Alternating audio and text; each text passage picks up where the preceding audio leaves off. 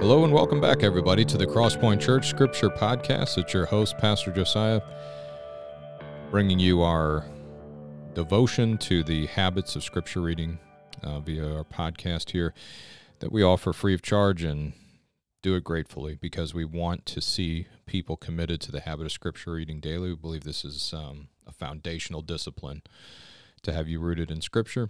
And so we hope this program helps you in that way. And we're going to talk about the love of God today.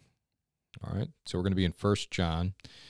We're going to talk about what the love of God aims to do in our lives. As a reminder, I always just open the book with you during this podcast. I don't have commentaries and things open in front of me. I love that type of thing. I'm looking at a commentary. Actually, I'm looking at two right now. I'm just sitting on my desk here, but this isn't the time for that. Nothing wrong with it. There's great programs out there where you can catch some in-depth study and things like that. What I aim to do with this is open the verse like you guys, use just good rules of thumb of context, what became before and after it, the overall context of the book, looking for Jesus in the verse, looking how it can help deepen my walk with Christ, and hoping through these tools to just pick up some good stuff for the day that I can trust. It isn't just inspirational thoughts from some person. Hopefully it's the faithful message of Scripture itself, okay? So that's what I'm joining you in. If you think some of these raise deeper theological questions that you'd like to ask, I encourage you to seek out those answers from faithful teachers. You might check out some of our sermons where we get into some of it on our Crosspoint YouTube page and things like that. But for this program, we just stick with deepening a verse, which, sometimes does show some pretty big stuff. But all right, enough talk. Here we go. 1 John chapter 4, verse 18.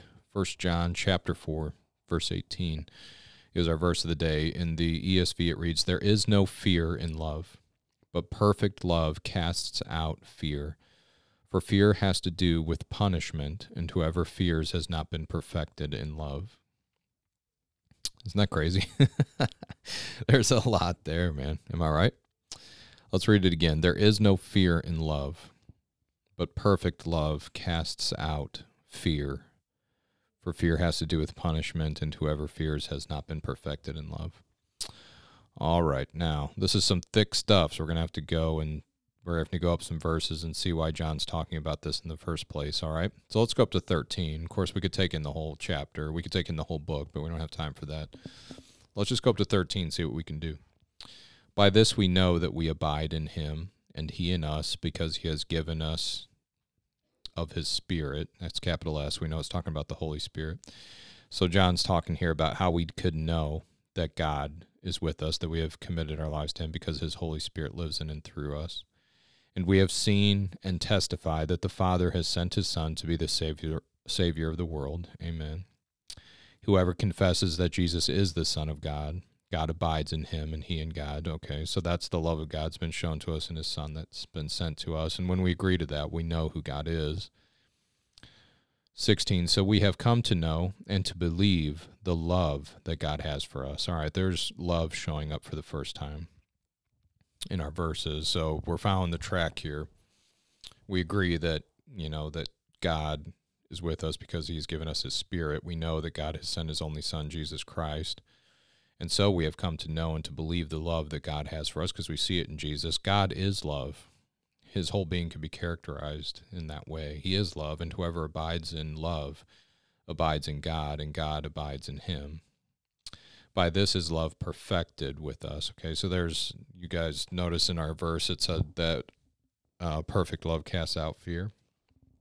We're going to find out in 17 what John means by that. We could think of our own things, but it's better to know what John's talking about. So 17 says this, "By this is love perfected with us, so that we may have confidence for the day of judgment, because as he is, so also are we in this world."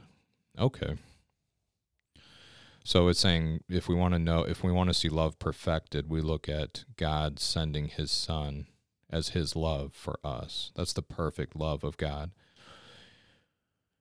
And so we may have confidence for the day of judgment. How could I possibly have confidence? What about my performance? What about my fear, right? You see that? That's where I think the fear comes in. We may have confidence for the day of judgment.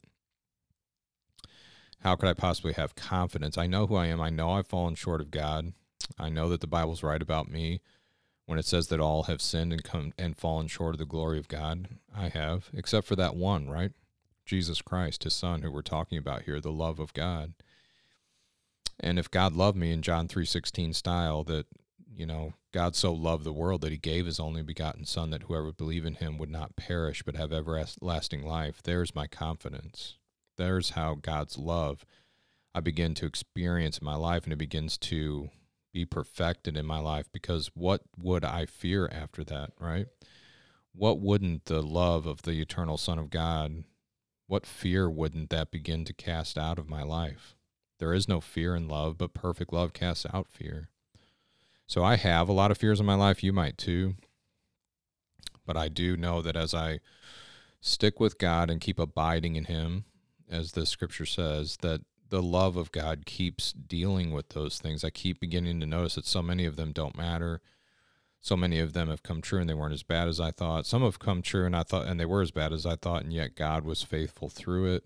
And through it all, I have Jesus as the one I'm following, and the one as the model that feared nothing because God was with him. And even when he came to his final moments of death and he said, I am, pressed and oppressed and down, he went to the Father and said, nevertheless, not my will be done, but yours. And then he went to the cross, and the Lord was good for it. He raised him from the dead. He brought him through death, and he will do the same thing for me.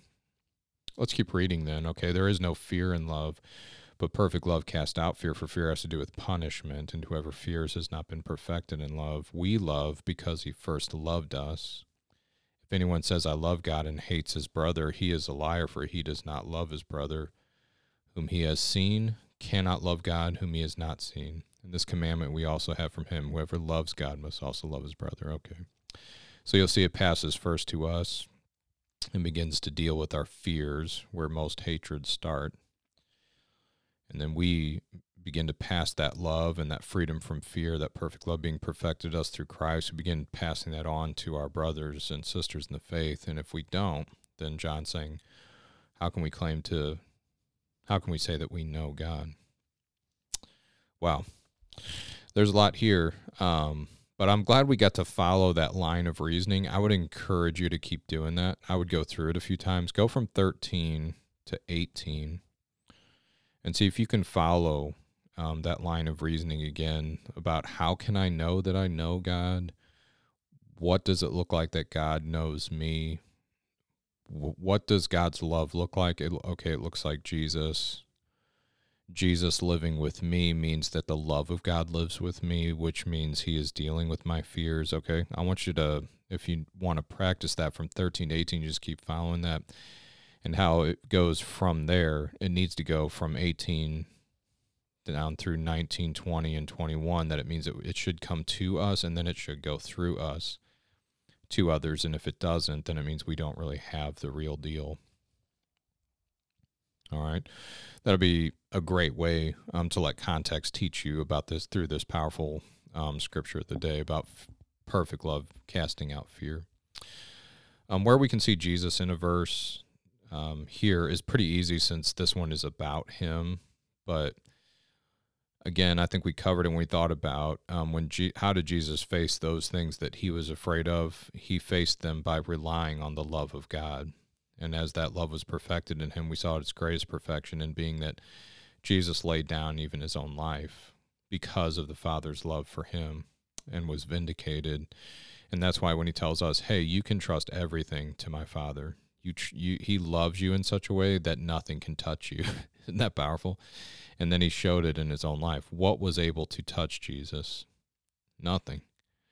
Because the love of the Father was in his life. And so it drove every reason for fear from Jesus's life, because the perfect love of God was in his life, and nothing was able to come take that from him. And so we could say that this verse, perfect love casts out all fear, is definitely made evident in the ministry of Jesus. All right, guys, this is one of those that leaves me saying, man, there is so much we could do. Verses 7 through 12 talk again about how love is made real among us and perfected in us. And, of course, the entire letter of First John would repay your study, but we just don't have time for that. All right. Love you guys. We'll see you soon. See you on the next episode.